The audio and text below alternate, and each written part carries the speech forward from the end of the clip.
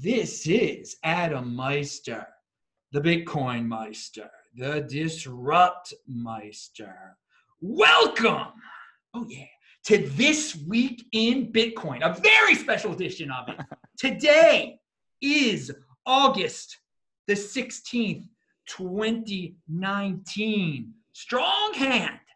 One Bitcoin equals one Bitcoin. Value your wealth in Bitcoin. Offended by selling. Bitcoin is the next Bitcoin. Unconfiscatable. Holder of last resort. Here he is, the real holder of last resort. Trace Mayer, welcome to the show.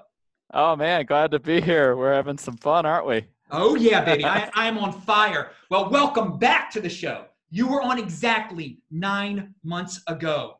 And oh, wow, the world has changed, but it's always changing, baby. We're living in the golden age. Now, the last time that you were on the show. Golden age, huh? Look at those things. Wait a second. This was totally unplanned. What's up with this gold? So, okay, I was going to bring up the price last time, but let's just jump into the gold thing now. Let's just jump in. We're doing it impromptu. A lot of people are panicking. The big news this week is the stock market is falling apart. The world is falling apart. You still believe in that relic there? Oh, well, it's in my hand. How can I not? It's corporeal, right? Okay. Instead of our magic internet money. Yes. But yeah, I mean, yeah, you're hitting on some major themes that are going on right now. We just had an inversion of the yield curve. We've got like $18 trillion of negative yielding debt, which is insane when you stop and think about it. And then like one of these economists has the audacity to say, oh, we've had a change in time preference because of life expectancies. And so people just want to save. And so they're willing to get less euros in the future for letting you borrow money from them. Like, what type of insanity is that? Like, why don't we just vault physical euros? Like we can vault physical gold, right? Yes. And except the gold, you have to dig this stuff out of the ground. Just like with Bitcoin, you've got to dig a precious number out of a bunch of hashes. So, the world is insane, getting more insane with these negative yielding rates, and something's got to give. And the gold price, look at the gold price. All right, so I am looking at the gold price, and a lot of people are happy about that, Peter Schiff included. And you sound like him for a second, saying that you could hold it actually. And I'm sure a lot of people are getting off right now. There you go. They're saying, Meister, he knows you can hold it. You can't touch the Bitcoin, Adam. But is the situation now temporary or the beginning of the end? Are you a doomer? What's going on? Because I want to point out also the Bitcoin price, at least this week, it has gone down. So one would expect, if we're in such a catastrophic period, the beginning of one, that the Bitcoin price would go up. Yeah, well, I mean, I wrote a book over a decade ago, The Great Credit Contraction. Yeah. If you go back and listen to my archives, on my podcast, the first 100 episodes are all run to gold episodes. Yes, I know. I actually checked that out. I was like, whoa, he's got some old ones here. And then you mentioned Bitcoin very early on too, but continue. Yeah, but that's kind of, so I was a gold bug before Bitcoin existed, just like Satoshi, right? Just like Satoshi was. And you can see that from Satoshi's birthday, because on one of the websites he put in for his birthday, and we were able to actually figure it out. It was the same day when Executive Order 6102 was issued, in the same year that gold got re-legalized. That's his birthday. So he bookended his birthday with a message about gold. He put in the Genesis block like Chancellor on the brink of bailouts, second bailouts, right? So like this issue of like people being able to get bailed out for their bad mistakes. Bitcoin's on the scene now, buddy. And so's gold. And they're great educators because they don't let people get bailed out. Like it's just going to be how it is. And the losses are going to get taken by people, and the gains are going to accrue to other people. And, this idea that Bitcoin's down or whatever, like look at the Mayer multiple. It's at about $7,000. So like Bitcoin's not down. Like Bitcoin's $10,000. It's well over the 200-day moving average. So it's definitely in a bullish trend. Do we have corrections here and there? Yeah, of course we do. But like this next bull market could blow your hair back. We haven't even got to the halvening yet. Oh yeah. Right? Haven't even got to the halvening. No. Hey, blowing my hair back would take a lot too, baby. Anyway, so Bitcoin.kn. If you want to, that first of all, Trace is linked to below, but all his podcasts, including these ancient ones, Bitcoin.kn, you can see that he has been a gold and holder since the very beginning, since his youth. And he shows that, hey, the gold people, the Bitcoin people, they can get along. And they are one and the same in his embodiment there. But yeah, and the reason for that is if you go read The Great Credit Contraction, which got published the same week that the Bitcoin network got released, right? And in there, I say that the Great Credit Contraction has started, and you have this liquidity pyramid, and capital burrows down the pyramid into safer, more liquid assets. And guess what? Gold in your hot little hand. That was the answer when I published the book. Yes. Right. Yes. But now Bitcoin is like, well, hey, maybe I'm an answer instead, because I'm extensible and even more limited in amount than the gold is. And so, now we're seeing this struggle between Bitcoin, gold, and all these fiat currencies. And how's it going to play out? What you going to do? You're going to get some Bitcoin just in case it becomes something? As Satoshi says, it might just become a self-fulfilling prophecy as a world reserve settlement currency with these 7 network effects. I want to get to the bottom of this with a very simple question. Which one has a better chance of 10xing, Bitcoin or gold? Oh, I mean, you would have to take gold from like 7 trillion to 70 trillion. Yeah. And you only have to take Bitcoin from 10 grand to 100 grand, yep. from 200 billion to 2 trillion. And 2 trillion's like, that's like pocket change for what the Fed does, right? Yeah. I mean, we got 30 trillion in offshore bank accounts. So 90 trillion in fiat currency instruments alone, not counting bond markets. If you're a 25-year-old kid, I mean, the choice is obvious. I don't see too many 25-year-olds getting into gold is what I'm saying here. Well, I mean, gold, I don't know. Gold's got a monetary premium to it, which if it can't compete against Bitcoin for that use case, that capital will likely bleed into Bitcoin from gold. Yes. Because there's one to rule them all. Heck yeah, it's Apex Predator. Exactly. Apex Predator. Apex Predator. That's a quote from Trace Mayer from last show, and that is linked to below. Of course, all of you know the date of that show. It was November the 15th, 2018. Now, since November the 15th, 2018, a lot has happened. I believe on that show, you talked about your proof of keys concept. I think you did by that point, but you came up with proof of keys, I would say, pretty last minute compared to when it actually occurred, which was January 3rd of 2019. We're going to have another proof of keys January 3rd, 2020, correct?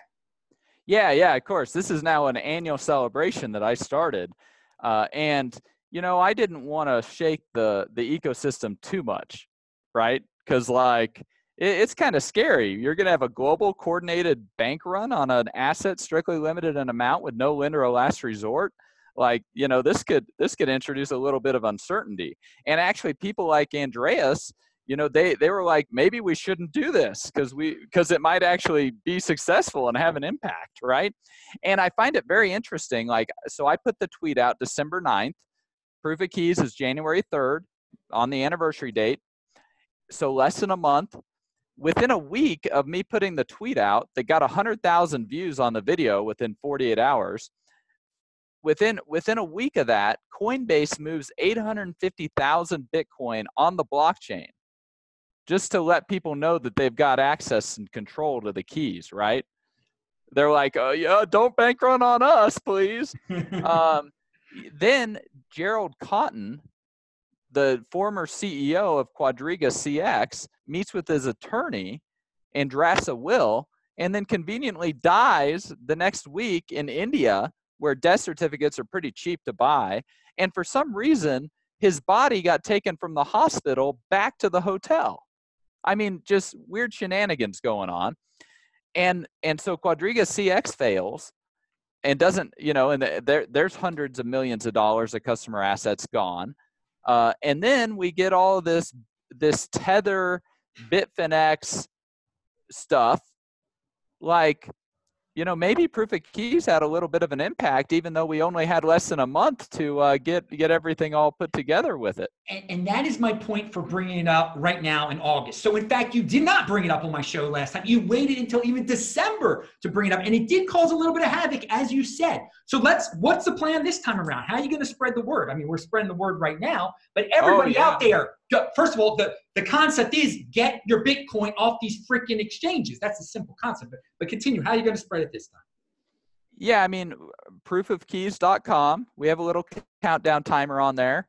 Probably maybe 2 or 3 months before it starts, we're going to start, talking on a bunch of the different shows and everything. I mean, I only went on a few shows at last minute. I had other stuff scheduled.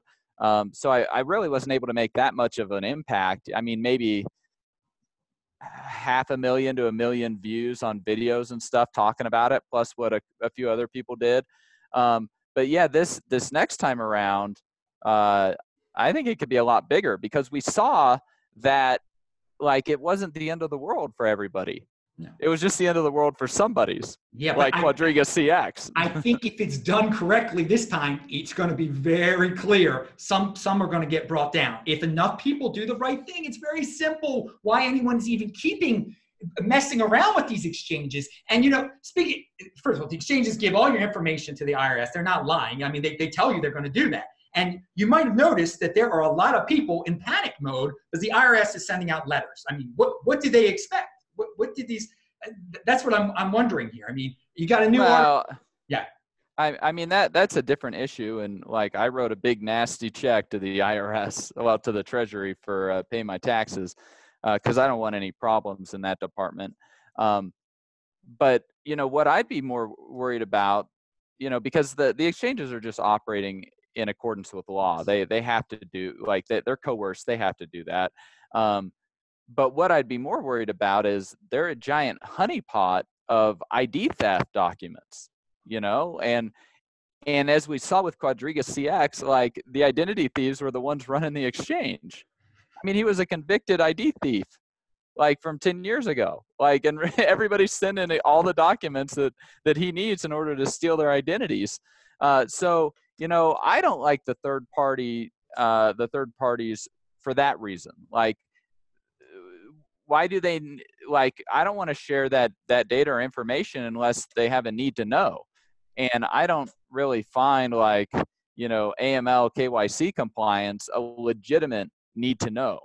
But that's a political opinion, right? And it is what it is. So if we're going to interact with third parties, then I think we should be complying with that stuff.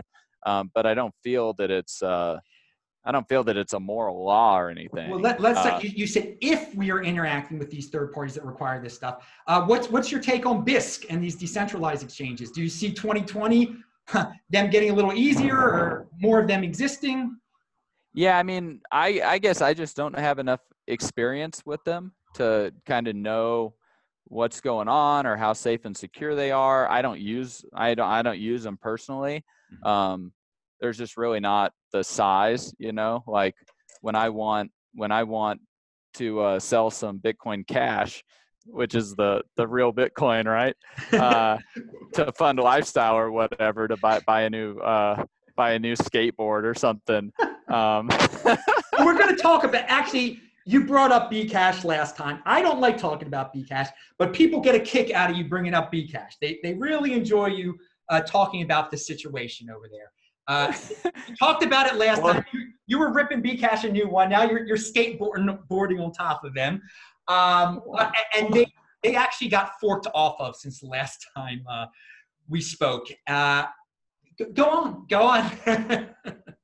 Please share your Bcash thoughts. Yeah, I mean, it's I think the price pretty much says it all. and the price is I think being kept up by people who are buyers of last resort of Bcash. And so I'm not sure you want to be one of those. It might be a bad idea. I wanted to bring up Bcash and behind these forks of Bitcoin, or a fork of Bitcoin, because there's Bcash got Bitcoin SV or whatever. Whatever it's called. Who knows what it's called? There's so much drama, and people seem to love these centralized leaders, these cultish things. It's like crypto cult here, man. You heard of Veritasium, right? Did you hear about that ICO? Oh yeah. I had interviewed Reggie on my podcast years ago, and it looks like the SEC is running after him. So this is the thing. People loved Veritasium so much because the cult around it, the cult around this one person. And that's, I think, why they like these other, I'm not going to even say their names, these forks of Bitcoin. It's just a very interesting trait in people. Why Veritasium even had to ICO is beyond my comprehension. Well, because they needed to line Reggie's pockets is why they needed to ICO. But, I don't know if you saw the Wright motion hearing that just got ruled on, but the federal judge, this is what he wrote. He said, in weighing the evidence, the court simply does not find the defendant's testimony to be credible. As for the remaining extrinsic evidence, none of the evidence demonstrates additional membership in WK other than Dave Kleinman. So basically, the federal judge is saying that Craig Wright's full of a bunch of BS, which is pretty funny. Yeah. And until the judge decides, like, hey, guess what? Perjury is a criminal offense with jail time, right? Like, it's not a good idea to make a mockery of a federal judge. No. Some people think they can get away with. I don't even, that's part of the drama there. That's part of the drama. And people, Trace just gave a great summary of what's going on over in that coin. That's really all you guys, there's so much noise out there. And there's the summary. No one has to argue about it or anything like that. Because you got to focus on keeping your hand strong on the real thing. You don't get distracted by all of these things. And last time you were on, Bitcoin was around, and this is how I was going to start the show. Pound that like button, people, by the way. The price of Bitcoin had just fallen, I think, under 5,800, and we were a few days from it was going to fall to 3,000, and you were like, bring it on. I would love if it fell to 3,000 so I could buy up more. Because again, oh God, the internet connection is unstable, it says. Can you hear me all right there, Trace? Yeah, I can hear you. It only seems to get unstable when you get too loud. So wow. Maybe calm yourself down. Dude, that is asking a lot of me to calm myself down when I'm talking Bitcoin with Trace Mayer. Oh my God. Yeah. No, so you said last time, bring on 3,000, that you would be a buyer at 3,000. And sure enough, it dropped to 3,000.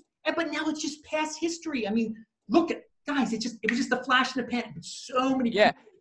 And this stuff is not very difficult. I actually put out a tweet about the Mayer multiple and that time frame because in December 2018 on LedgerX, I bought June 2020 5K calls.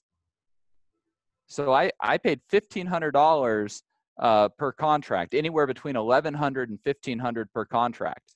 They're $5,000 in the money right now. Plus, they've got about a little under a year left till expiration. And so, in terms of Bitcoin, I'm actually up something like 3.2x better buying the calls than just holding Bitcoin itself. So, hey, you look at that Mayer multiple, it helps you ring the bell, baby. Helps you ring the bell. All right, baby. Hey, man. And again, people, you don't have to get as complex as Trace right there. All you had to do was just buy Bitcoin and hang on to it. I mean, he does.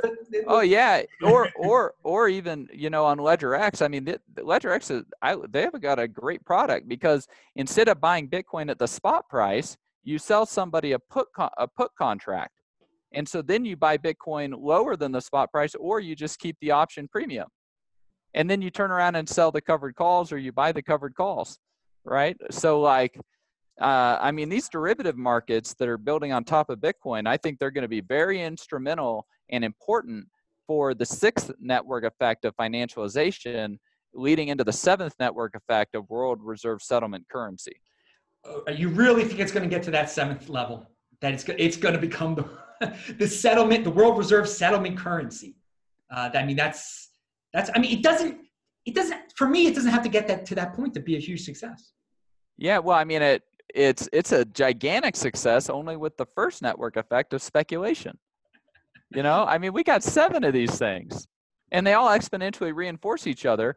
And Bitcoin actually will be so much more than just the world reserve settlement currency, right? It's gonna be a whole lot more in terms of the extensibility and whatnot. But those are just the 7 network effects that make it easy for people to kind of follow my chain of reasoning and logic for why Bitcoin is going where it's going. And you still want to own gold. I mean, it's just I don't see the point to own gold when we're on this exciting age, this exciting. Okay, so you can have it in your hand, I guess. Yeah, but like, man, you just feel this stuff. It's raw power in your hand. Like gold, this stuff's. I like to pet it. Like you got to pet that gold, man. It's just raw power. You know, that's like half a pound of gold right there. You know, try holding like 10 or 20 pounds of it in your hands. I at one point I'd like to like hold one of my Trezors. I had it in a leather case, and I named it Ted DiBiase. It's named Ted DiBiase actually. Mine's R2D2. Okay, but now he's got there's more than I've got. All sorts of storage devices, but Trezor was the first one that I got the leather case, pet it, and everything. But again, gold, I guess I've never really tried that out with gold. I don't have any gold coins like that, and felt the power of the strong hand on the gold. You've got a lot of people. There are a lot of people that watch this video who are like, "Oh, look, Adam's getting convinced now." Well, it's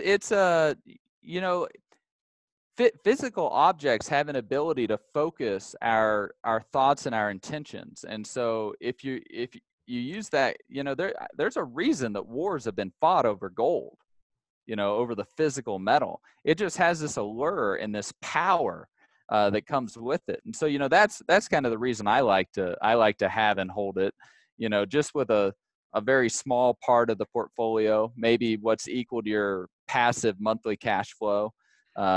And then you acquire more gold as you have more monthly passive cash flow.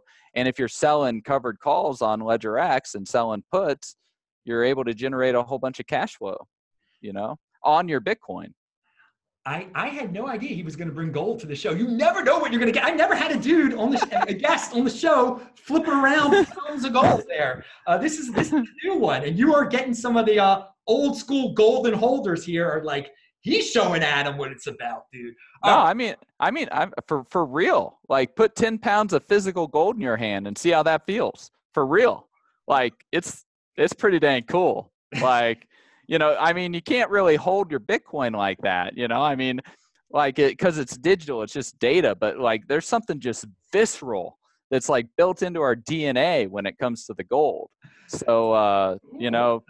Hold some of that stuff. I'm going to have to try to get a experiment. Maybe someone can lend me their gold and I can like physically. No. You got to own it. You got to own it outright, just like you own your Bitcoin outright. And one of these is like $1,500. It's not that much money. It's like 5 Bcashes. All right. Now, okay, good transition into altcoins, because I did want to ask you about Bitcoin dominance increasing. Despite the fact that people keep on making new altcoins and everything, since the last time you were on, the Bitcoin dominance has increased. It got really close to 70% at one point. There it is. Internet connection is unstable again, which is lovely. I hope you can hear me. My internet's fiber, so I don't know. Might be on your end. Yeah, it's on my end here. Tel Aviv, that's where I'm at tonight. But what's your take on Bitcoin dominance? Are we going to see an increase? What's the future of these altcoins? Whew, that's a big question, isn't it? I mean, I don't like the dominance index, because that's just looking at market cap, and I want to know what's the real liquidity there. What's the real liquidity? Can I sell? How long is it going to take me to sell 1 million Bcashes without moving the market? I mean, Bitcoin, you can easily sell $5-10 million of Bitcoin and not have much slippage. But you try to sell $50,000 of Bcash and you start getting slippage. So, I like looking more at that. I think there's a website for it, coinmarketbook.cc. It helps you see like how far above or below you would move the market based on the order books. But overall, I mean, I think Ethereum, I think Ripple, I think Bcash, all of them they're sure struggling against keeping up with Bitcoin, which is surprising because they already have smaller market caps. Yeah. So and a lot less liquidity. Well, yeah, and I let's ignore the whole dominance that measurement. What is obvious is that some people out there are throwing in the towel on these top tier altcoins, and some Bitcoin maximalists are celebrating, saying this is the end. It's the end of Ethereum. It's the beginning of the end of Bcash. For me, I think they've got more gimmicks to pull out. And just what I said before, there's cults of personalities out there around some of these leaders, around Vitalik. I mean, he can. Yeah. I don't know. I mean, for me, it's such a waste to even play in there. But we have to bring up this topic because it's something that we do. Yeah, I personally don't have any problem with it or making money off of it. That's one of the reasons I invested in Kraken.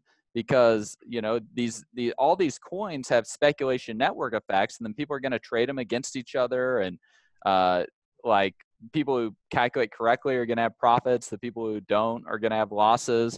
Either way, you're going to pay a fee to the exchange to trade them.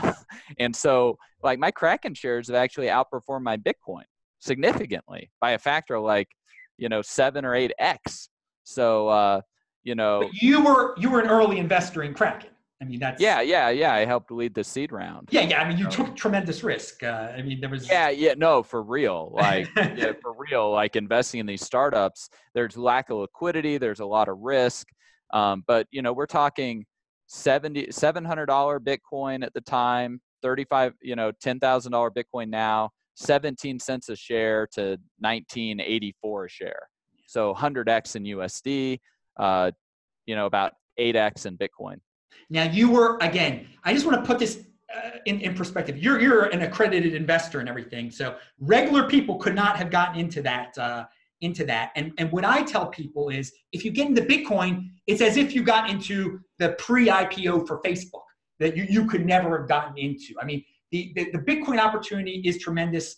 The opportunity that you had with Kraken, it was huge risk there, and just. Oh yeah, I mean, and risk adjusted. Maybe it would have made sense to just stay in my Bitcoin. I definitely understand that argument. Yeah, most of the time, you hear all these people still investing in lots of Bitcoin and crypto related companies, and most of the time, I would say 99% of the time, it would probably be. We'll see over the long term. It'd probably be better to buy Bitcoin. I mean, go look at the archives of my podcast. I only interview the top people in Bitcoin, and a bunch of the people I've interviewed on my podcast are gone from the scene. Yes. So I mean that when you own Bitcoin, it's like you own a piece of an ETF over the entire ecosystem. So it definitely helps distribute the risk a whole lot wider, and yeah, I mean, just owning Bitcoin as opposed to the startup shares, I think that's a good idea. If you're going to go the startup route, become a founder, become an entrepreneur, invest in yourself, and build your own business. That's what I'd kind of say. Build your YouTube channel, build whatever it is, build that you have control over. Be in motion, people. Lots of opportunity in the space, but one of the easiest opportunities is just buy and hold Bitcoin and pound that freaking like button. All right, let's talk about Wyoming. You're going to be speaking in Wyoming, aren't you, in September? Is this correct? Yes. Going to the Wyoming Hackathon. Max Kaiser will be there. Caitlin Long, Jesse Powell from Kraken. Bunch of players. Caitlin has just been a superstar with getting these laws passed that are absolutely foundational for this industry. And I don't think people fully understand or comprehend the ramifications of the laws either, which means that the companies that are availing themselves of those laws are going to have a huge competitive advantage over those that don't. So it's going to be exciting. The hackathon will be exciting. come learn. You get to talk with people who are there. Representative Lindholm, the House Majority Whip, he's going to be there.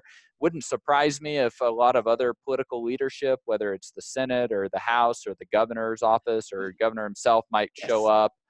He tweeted out that the governor himself actually had a proclamation about cryptocurrency or something like that. So. Oh yeah. I mean, it's they want this industry. It's for real. And I believe it. I hope it is a huge event, and it needs more people need to find out about this. You're saying that there are incredible opportunities here for the businesses that take advantage of it. Will it pay off? Do you think businesses will get their acts together and flock there? Yeah, I mean, I'm sure that some will. I mean, SF-125 creates a special purpose depository bank, a fully regulated bank that can custody digital assets. Like, it's a bank, okay? If I didn't make myself clear. And the banking commissioner is on board with getting these bank charters approved and issued to companies and entrepreneurs that are going to be operating in a way that regulated banks need to be operated. And so, I mean, this is incredibly exciting. It's huge advancement that's taking place. None of this like shady Binance, like based out of wherever, like no audited financials, blah, blah, blah. I mean, it's a regulated bank with a banking commissioner and audited financial statements and legal rights determining who owns the Bitcoins and who owns the forks of the Bitcoins. Like you have legal right to this stuff, so you can think of it like, Bitcoin and Armory and a Purism laptop, that's the technical fortress. And now we're layering on a legal fortress around the technical fortress because we want property rights. We want trustable third parties that aren't going to, holding assets and you become an unsecured general creditor. Like none of that. I mean, this is going to be totally clear who actually owns what in Wyoming and then who can do what with those assets. One of the sentences that I helped draft, you can't rehypothecate the digital assets, period. Like there's no question mark and there's no like trusting the word of the president and CEO or founder of the company. It's no, if he rehypothecates the assets, he goes to jail. Yeah. Like, because your property rights are respected and defined in Wyoming. And the Wyoming Supreme Court, they upheld a criminal conviction for someone who is rehypothecating diamonds. They upheld a felony conviction, a fraud conviction. So like, you want to be a legit company that, like, think about if a hodler of last resort could craft laws, what laws would you want to see crafted? That's what we've tried to do in Wyoming. Wow. I want it to be very clear that who owns Bitcoin, like, and property rights. Like I want to know absolutely that I have clear legal title to any Bitcoins so that there's not an attack surface or attack vector for a lawyer. That's another one of my ideas that's now law in Wyoming is a 2-year lien cleansing of UCC liens. So if your Bitcoins go through Wyoming, and we've tried to make it as broad as possible to have that nexus between you and Wyoming. So if you just physically carry the laptop with your private keys through Wyoming, we've tried to create a nexus there to start tolling the 2-year lien cleansing provision, and then any liens on those Bitcoins get cleansed by statute. There's no arguing in a bankruptcy court about like you having superior right to Bank of America, who had an all asset lien on the coffee shop that sold the Bitcoins to Coinbase, who then sold them to you, right? Because like a bona fide purchaser can have inferior property rights under the UCC. And that's how a lot of the property rights are determined in a lot of the states. So we had to map on to the UCC a whole taxonomy of the digital assets, and then we put in the lien cleansing provision and all this stuff because I want clear title to the Bitcoins. I want a technical fortress and I want a legal fortress. You know, and then you can't, like, who's going to attack those Bitcoins? Like, because, you know, people are like, oh, we don't have to worry about it, like this UCC issue and this lien issue. Well, I tell you what, if Bitcoin goes to $1 million a coin in a couple years, there are going to be a whole bunch of attorneys that are going to be like, oh my gosh, like maybe I can hack this person's Bitcoins through the legal system because they don't have clear title to them because they bought them from Coinbase and they didn't go through a Wyoming custodian and get lien cleansed. Dudes. Right? Yeah. This is going to save some people if they do the lien cleansing process through Wyoming. But that's up to each individual. Well, yeah, I mean, I'm just saying, like, would you rather have your Bitcoins that have been cleaned with a lien cleansing provision by statute, or ones that you don't necessarily know you have clear title to? Well, obviously, number one. Well, yeah, because when you don't get clear title, there's an attack surface and an attack vector there, you know. And we're talking in legal. This is all legal terms here. In the end of the day, because people are going to say, "Well, wait a second. You say you yell about unconfiscatable all the time, Adam." Well, I mean, if you do have control of your private key, I mean, they can't take it from you.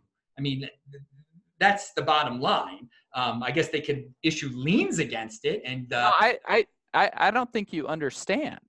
If they have they have your Bitcoin. Look at Ross Ulbricht. Yeah, there. That side of the situation you're. Yeah. Okay, but then look at the offshore asset protection trust cases. There was one guy, he wired money to an offshore asset protection trust. The judge was like, hey, you need to wire that money back. He's in bankruptcy court. The guy's like, I don't have the power to do that as a trustee of the trust. The judge didn't believe him and felt that he had the keys to be able to get the money wired back. So you know what the judge did? He used section 526 of the bankruptcy code to hold the guy in contempt of court. Threw him in jail. He couldn't challenge his detention. He sat there for 14 years until a new judge got assigned the case because the previous one retired, and the new judge was like, well, I don't think it has a coercive effect, has any power, so I'm going to let you out because I just feel like being charitable today. You know, so I mean, the law doesn't care that you feel that you have superior title to the Bitcoin because you paid cash on the barrelhead to Coinbase for it. Law doesn't care. Like if someone else has superior title and Coinbase didn't have clean title to sell to you in the first place, guess what? You got to give it to the person who's got clear title, or they're going to like get you and put you in the pokey. Right? Yeah. So because you don't have legal right to it. And the Bitcoin network and the legal system are totally bifurcated networks. They're totally bifurcated systems. Neither recognizes each other. Right? Yes. And so like they both are claiming sovereignty. And one is claiming sovereignty over the Bitcoins, you know, by saying, hey, you have to be able to sign a transaction with a private key. And the other is claiming sovereignty over you and over defining the property rights that are around the Bitcoins. So like, you know, having laws that are drafted to protect hodlers, I think that's a very important thing to do. And why not avail yourself of those laws if you can? Yes. This is a very good point. Thank you, Trace Mayer and Caitlin, for putting this opportunity out there in the state of Wyoming to avoid such nightmarish-like situations.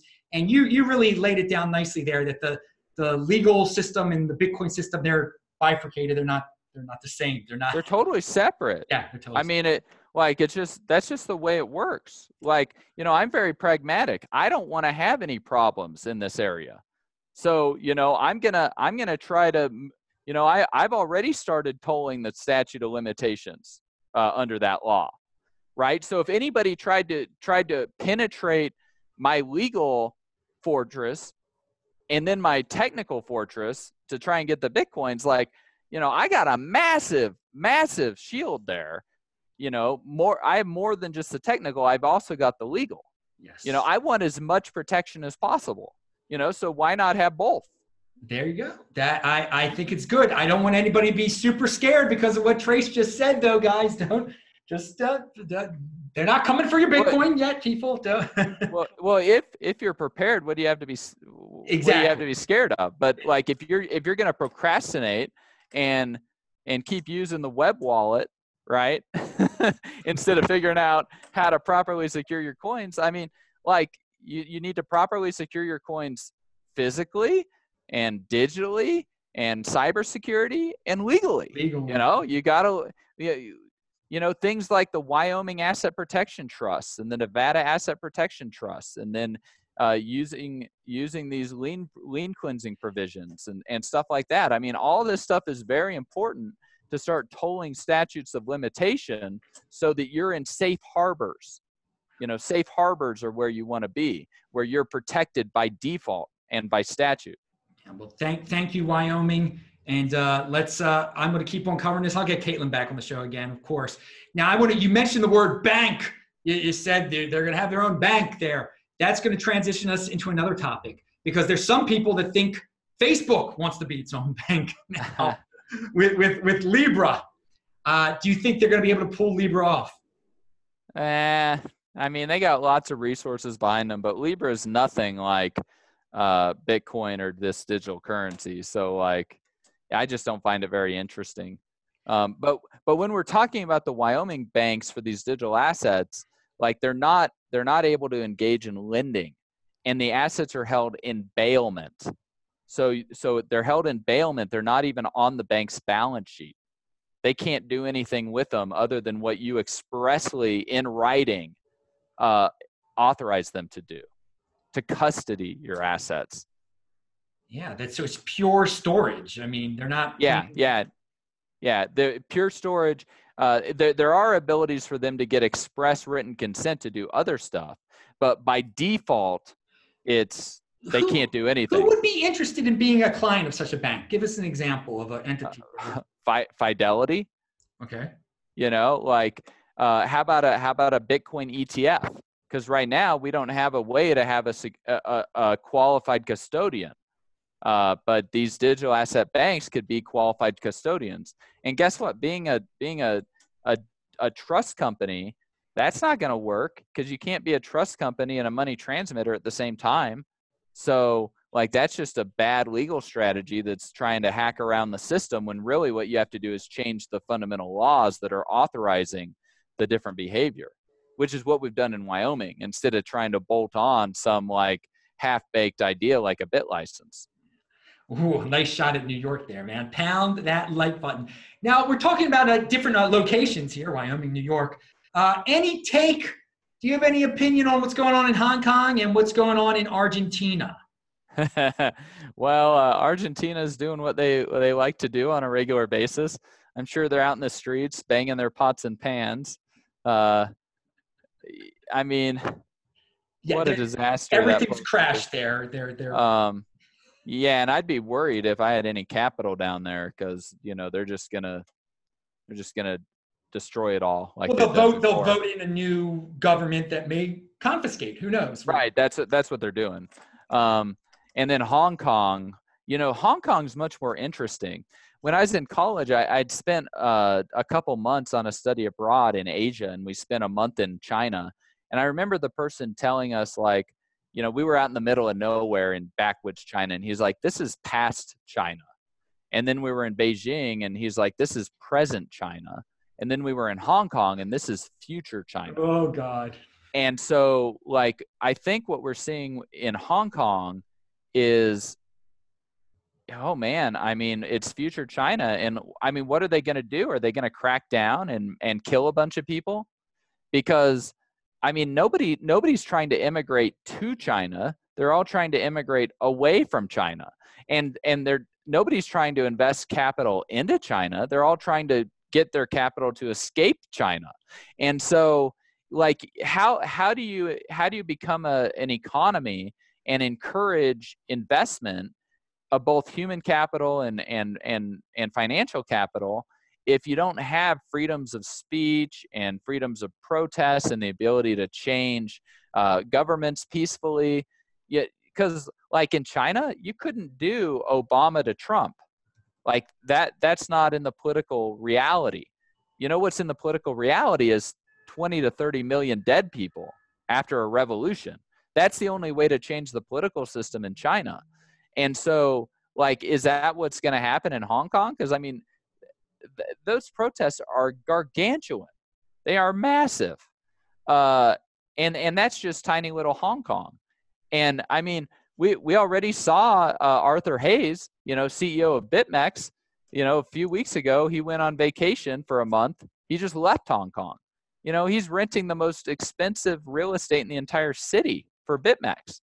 And he decided to leave. I mean, if you're a company, why don't you relocate from Hong Kong to Singapore? I think some will. because the political risk is now increased, right?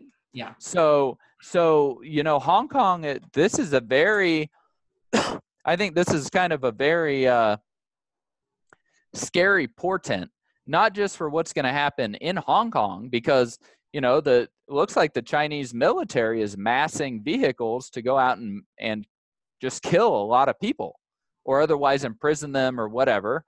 And, that's the price of freedom. In the U.S., we had the constitutional revolution about that. Freedom isn't free. I mean, it costs blood and it costs lives, like D-Day. And, I mean, it's like, you don't just have freedom, like, and you don't just get to free ride off other people's freedom. So if the Chinese people want freedom and they want a good future, then they're going to have to stand up and claim it. Otherwise, they're going to continue to get milked and made into meat in ever more brutal, ever more significant ways. Look at their credit scoring system and their facial recognition and all the travel restrictions. Like, they're, I mean, I see Hong Kong as just, it's the boiling of China, and China itself is also, doing this, going to have a lot of unrest, I think, especially with all the economic issues. What's your advice to the people of Hong Kong right now? Change your wealth into Bitcoin, get the heck out of there? Or? Yeah, I think that's a great. Why are you still there? I mean, it's like the Jews in Holland or France in 1840. Like, why didn't you leave? Because it was their home. They thought it was their home. Whoops. Now you're dead. Yeah, I mean, right? Game over. Now you're dead. I will say this: the Chinese are somewhat the Chinese government leadership is practical. I don't think they're about to wipe them all out in Hong Kong. There might be some. They'll try to get away with as little as just. I don't think they want a lot of bloodshed. That's not a good look. And I think from what I've but heard, it's never bothered them.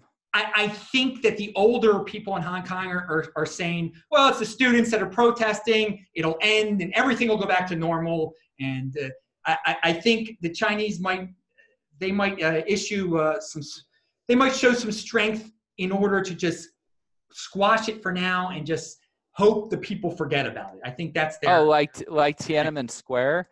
No, I mean all that does is generate blowback, right? Like it,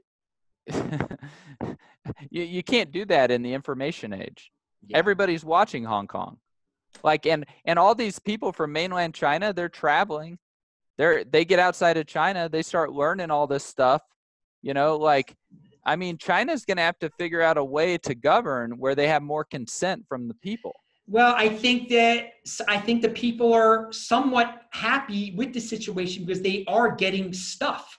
I mean, their qualities of life in terms of what they now own in the mainland, at least, is much better than the old day. I mean, the biggest source of like metal, use of metal over the last few years is for cars built for Chinese or something like that, I heard. Well, yeah, but since Trump took office and the tariffs, the net worth between China and the U.S. has changed $17 trillion in the U.S.'s favor.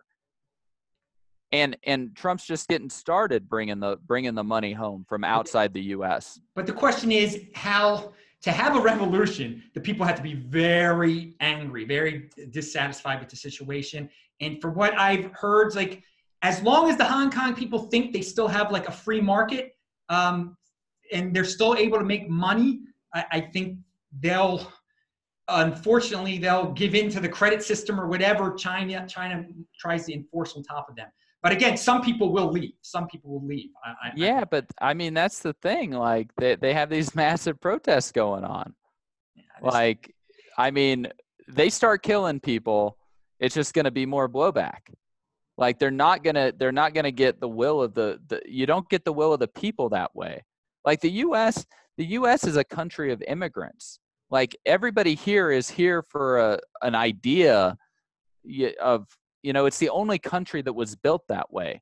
China's got like 60 different ethnicities and languages. It's cobbled together. It's hugely widely disparate.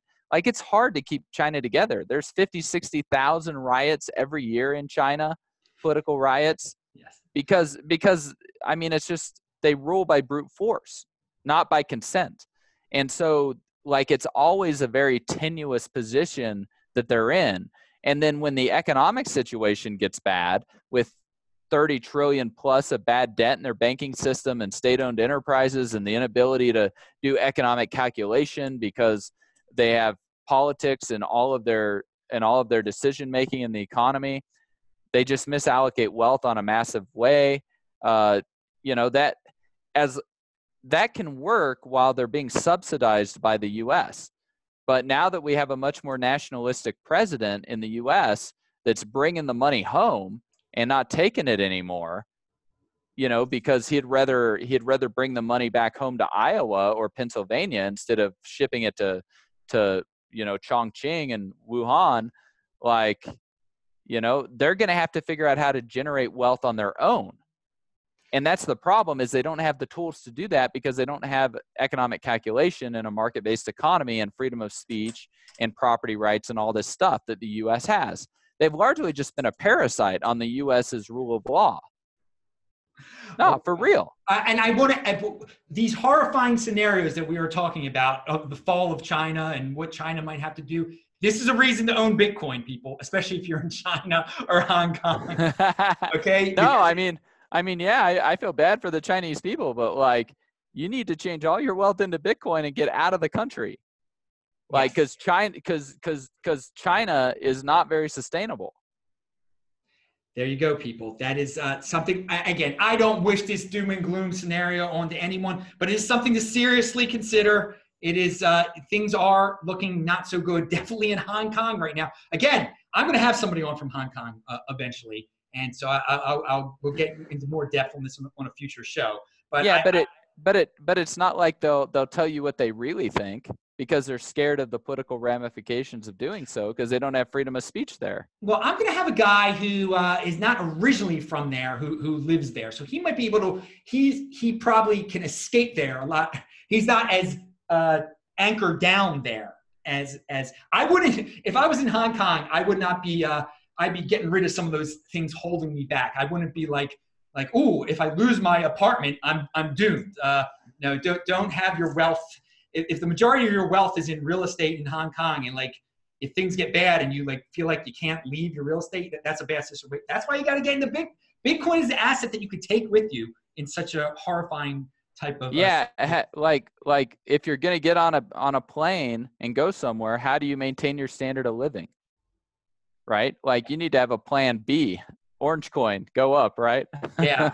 And I hope again, these protests have been going on for a while. One would think that more and more Hong Kong people are at least exploring Bitcoin. I should hope so. And yeah, I mean, it's sad to watch. I don't wish this upon any people, some massive Tiananmen Square type of situation. And God forbid if something like that does happen, unfortunately it will help Bitcoin. Well, it is happening. Like they're beating their own citizens. They're firing tear gas at them. They're maiming them, taking their eyes out. Yeah, but the next level of violence. Well, how bad's it got to get? Well, the Tiananmen Square, when you're being mowed down by tanks rolling over. They're massing the tanks right now on the. But it's a show of force. It's a show. They'll probably back down. they're not going to show the force unless they intend to use it. And why would they back down? They like to. I mean, you get people in these positions of power. They like to kill people. Well, if the protesters stop protesting and say, okay, we like these extradition laws that you have, we're fine with them now or something. I mean, if the protesters give up. But it's still coercion. They aren't persuading them to change their mind. No, they're not forcing them to change their mind. I mean, well, and that has, anytime you force someone to do anything, you get blowback. That's the way it works I mean, that's how China gets things done. And well, the blowback, they'll hold in their blowback it'll come back again, I guess, in the future. But because I just hope I'm trying to be I'm trying to look on the bright side here. I don't want this. I definitely don't want this. I was there 2 years ago. I mean, it's very normal place. It's very free market and everything. And well, apparently, because that's why they're having massive protests and are massing a bunch of military vehicles to go mow people down. It's obviously a very good place to go visit and has good freedom of speech and business going on there. Yeah, it does. Well, we'll see. Right? We'll see what happens here. People will look back on this video.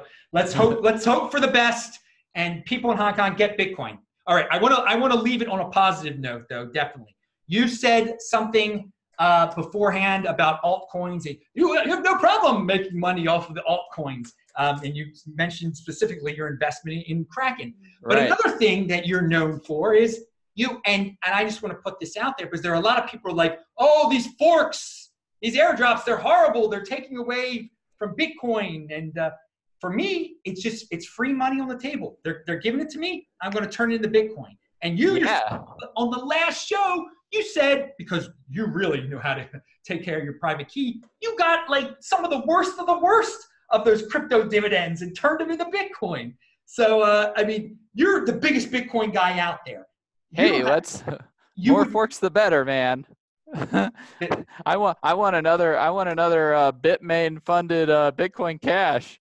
Like, that thing was great. I mean, what do you have to say to the people who say it's just inflating the supply of Bitcoin, or it's living off the name of Bitcoin, it's watering down the name of Bitcoin? Apparently they haven't tasted selling them.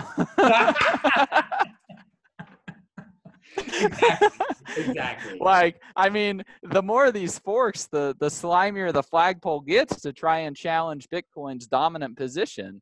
I mean, if you have to deceive people by trying to get them to buy something that they're not completely aware of what they're buying, like buying a coin B, saying it's the real Bitcoin instead of, just coin A, which everybody knows is the real Bitcoin. Like, you don't have very strong hodlers of your asset. And so, like, all the better, like, try and copy those Bitcoin network effects, go fight with hodlers of last resort. Like, bring it. It's great. Again, Trace and I are saying, if they're going to give us free money, we're going to turn it into Bitcoin.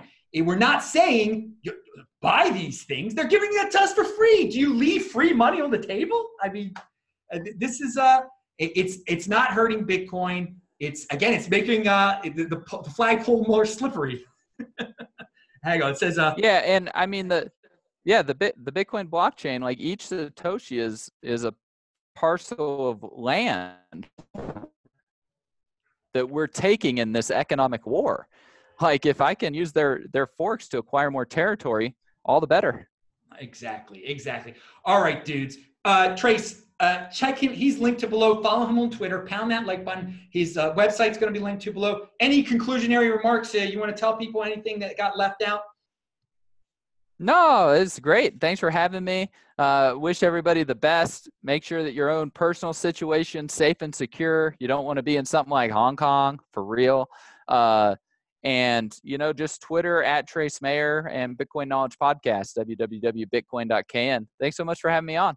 All right. And January the 3rd, 2020. Proof of keys. Proof of keys, guys. Start spreading the word now. Everyone watching this, let's bring down some of these fraudulent exchanges and teach people to control their own private keys, for God's sakes. It's going to be 2020. You should have learned by now. All right, everybody. Thank you, Trace, for being on, for returning. I am Adam Meister, the Bitcoin Meister, Disrupt Meister. Remember to subscribe to the channel, like this video, share this video. Check out the links below. The This Week in Bitcoin show is every Friday. I do a new show here every single day. Saturday is the Beyond Bitcoin show. Shabbat Shalom, everyone. See ya tomorrow. Bye-bye.